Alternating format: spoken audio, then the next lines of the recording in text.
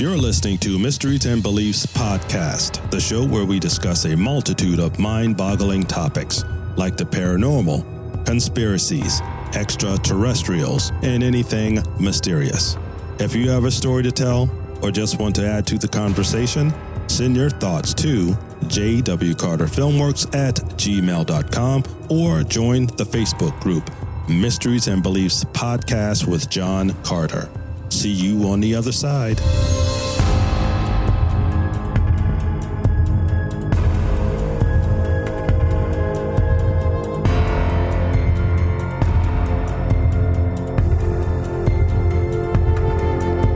Hello guys, and welcome back for episode number 23. Today is going to be a first of a series that I'm going to call Mysteries of Murder. Before we get started, you know what to do. Like, share, follow, and subscribe. And if you do have any questions, or if you've had a paranormal experience or a story and you'd like to share it, send it to jwcarterfilmworks@gmail.com or join the Facebook group at Mysteries and Beliefs Podcast with John Carter, and we can share it on an upcoming episode. Today, I chose Tupac Shakur to be my first case on the mystery of murder. Today is September 13th, 2020. If you did not know, Tupac Shakur was shot and killed in Las Vegas on September the 13th, 1996, after a Mike Tyson fight. Also, this weekend is Mike Tyson's return to the ring. How ironic. It is the 24th anniversary of the murder of Tupac Shakur. His murder has been shrouded in mystery since then in 1996, and several conspiracies have come out about his alleged murder. Tupac Shakur was born LaShane Paris Crooks, June 16, 1971 in New York. When he was about a year old, his mother changed his name to Tupac Amari Shakur. Tupac Shakur died September 16, 1996 after a Mike Tyson fight. After that fight, Mike Tyson and Tupac were supposed to meet up, but Tyson had a new baby and he wanted to go visit his new child. Tupac Shakur's mother, Alfini Shakur, and his father, Billy Garland, were both part of the Black Panther Party in the 1960s. Alfini Shakur stayed active in the Black Panther Party until her death in 2016. And I think this is what made Tupac Shakur an advocate and an activist for the Black community. His stepfather, Mutulu Shakur, was part of the Black Panther Party and the Black Liberation Army. He was imprisoned in the 80s for the aiding of the escape of Assata Shakur. He was slapped with the RICO charge. And if you don't know what RICO is, it is Racketeer Influenced and Corrupt Organizations Act. Mutulu Shakur is the biological father of Mopreme Shakur, who is Tupac's stepbrother and was part of Tupac's group Thug Life in the 80s. Assata Shakur has a very interesting past. She was part of the Black Liberation Army, and she was also slapped with the RICO charge. Between the years of 1973 and 1977, Assata Shakur was charged with murder, attempted murder, armed robbery, bank robbery, and kidnapping. This was related to 6 other incidents also. She was acquitted on 3 of the charges, and 3 of them were dismissed. Wow. In 1977, she was actually arrested and convicted of murder of State Trooper Warner Forrester, along with 7 other related shooting charges. Her defense's argument was medical evidence suggested that she was innocent. While serving a life sentence, she escaped from Clinton Correctional Facility for Women in 1977. She resurfaced in Cuba in 1984, where she was granted political asylum, and is where she actually stays today.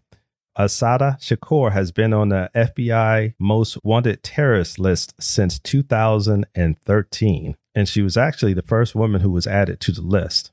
To me, just with the brief history I just gave of Tupac Shakur, he had enough real life inspiration as a child to write a lifetime worth of music at his young age. Tupac went to the Baltimore School of Art, where he studied poetry, acting, jazz, and ballet. And this is where he met his lifelong and very good friend, Jada Pinkett Smith. I watched an interview with Tupac Shakur when he was in this school, and for a very young age of 16 years old, he seemed like he had an old soul. If you've ever heard that before, if anybody ever said that before. But Tupac's career as far as a rapper didn't really kick off until 1989. He was actually an actor turned rapper, but I believe he did both because, like I mentioned, he went to school for poetry, and there's a lot of hip hop artists that are poets as well as rappers. Tupac in 1991 had a cameo in a film called Nothing But Trouble. This is at that point he was with Digital Underground. Other films that Tupac Shakur was in was Poetic Justice with Janet Jackson. He was in Above the Rim and Gridlock. To me, the beginning of the end of Tupac Shakur was in New York in 1994. In November of 1994, outside of the Quad Studio in New York, he was jumped and shot 5 times. He was taken to Bellevue Hospital, where he left against medical advice 3 hours later after being shot. Tupac accused Sean P. Diddy Puffy Combs, if you know who he is, of Bad Boy Records, Jimmy Hinch, and Chris Wallace, a.k.a. Biggie Smalls. During a prison sentence in 1995, where he was serving time for an assault charge, a fellow inmate came up to Tupac and said, "I think Biggie's homeboy shot you." The conspiracy behind that is that the inmate was actually an FBI informant that was planted to cause dissension in the rap industry. After hearing this from this inmate, Tupac became despondent with the whole New York rap scene. That's when he joined Death Row Records in 1995 with Suge Knight. Most people believe that the whole East Coast, West Coast thing started at one of the award ceremonies, the Source Awards, which was at one point a magazine publication that did rap and just, things on the urban community. There was a slight beef between Bad Boy Records and Death Row Records where some things were said on stage. And you can go back on YouTube and just check this out, what was said. I'll give a quick brief thing that Suge Knight said on stage. He said, "All on stage, all in the videos. If you want to become a rapper, come to Death Row." All on stage and all in the videos, that was P. Diddy. Puffy back in the day was a rapper, singer, dancer, and the whole nine. So he was just kind of making fun of P. Diddy or Puffy. I know he changed his name several times. Tupac Shakur, after being released from jail in 1995, he went out to LA to pursue his rap career with Death Row Records. When he became a part of Death Row, he became a little bit more volatile. Death Row Records employed gang members. One of the gangs that Suge Knight employed was Mob Piru. After joining Death Row Records, he had several run-ins with the law at that point. Now, we'll fast forward a little bit to the actual conspiracy or the mystery around Tupac Shakur shooting. 2 hours after the Mike Tyson fight was shot and killed. What had happened earlier, Tupac Shakur was in the hotel. I believe it may be the MGM. There was a gang member by the name of Orlando Anderson that he was told by his security that Orlando had snatched a chain from a fellow Death Row Records associate. Tupac found him in the casino and a fight ensued and they left. And like I mentioned, 2 hours later, on the way to a club, Tupac Shakur was shot and sent to the hospital where he later died or allegedly died. Orlando Anderson was a Crip gang member. When Tupac died, it caused a huge gang war between the Crips and the Bloods.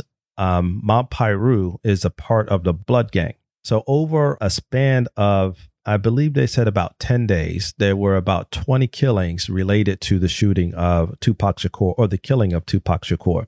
I actually went through like 100 pages of FBI records, and there's not a lot of details around the murder of Tupac Shakur.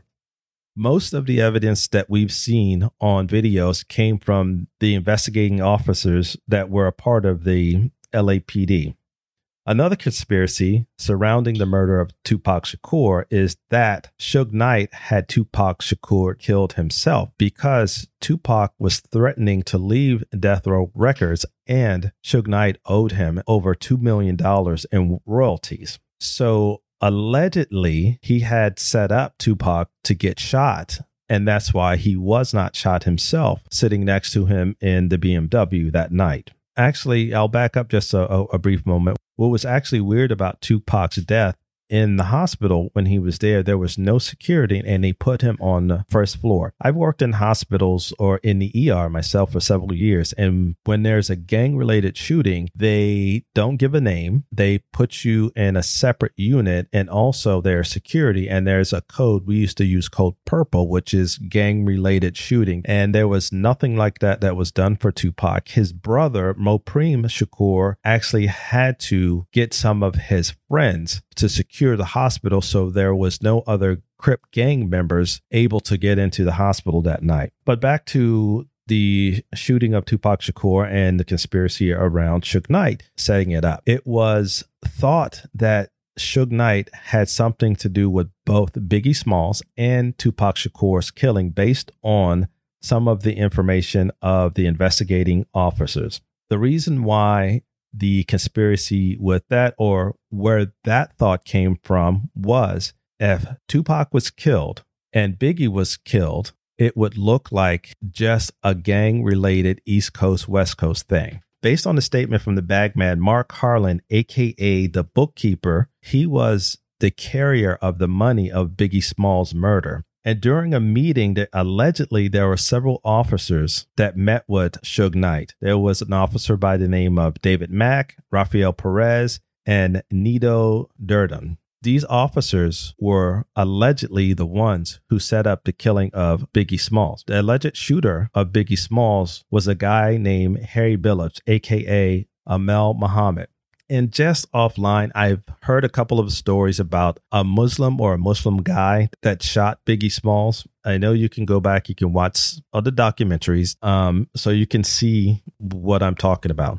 But the detectives that suggested that there were law enforcement that was involved with this was Detective Russell Poole and a Detective Greg Kading investigated both Tupac and Biggie's murder. Their theory is that law enforcement was involved and that law enforcement were the ones who allegedly killed both Tupac and Biggie. Some of the other conspiracies around Tupac Shakur's death is that in some other big time murders, that some of the witnesses' statements weren't taken at the time of the murder. There were witnesses that said that Tupac was actually put in a helicopter and taken off. That was just another story.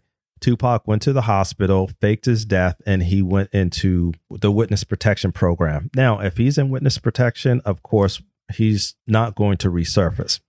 The reasoning behind the conspiracy of Tupac Shakur going into the witness protection program is because there were several LAPD police officers that work with the gangs that were arrested for gun running. And behind that, they thought Tupac Shakur was going to give up names and information for his asylum. So he didn't get convicted and go back to jail.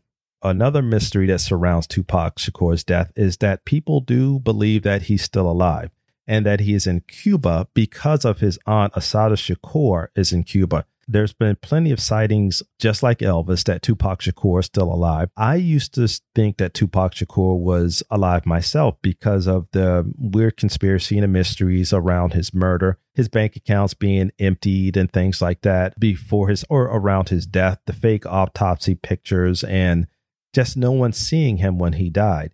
But as I did some research on this, listening to his brother and some of the people that may have been involved in Tupac's life, said that Tupac did die. He is dead.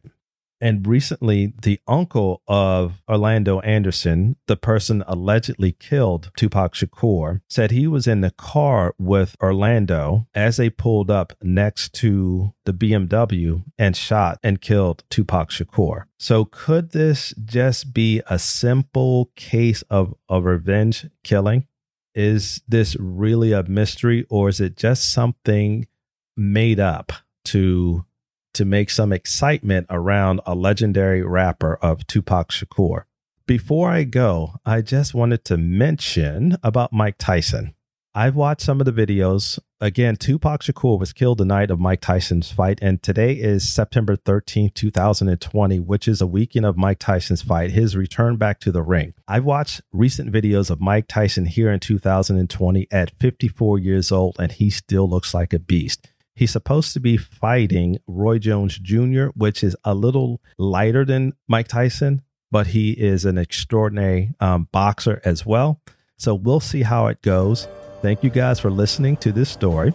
And if you do have any questions or if you have anything to add, I'd like to hear from you.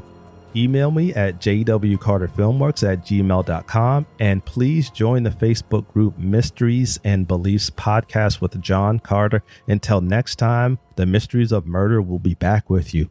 Peace.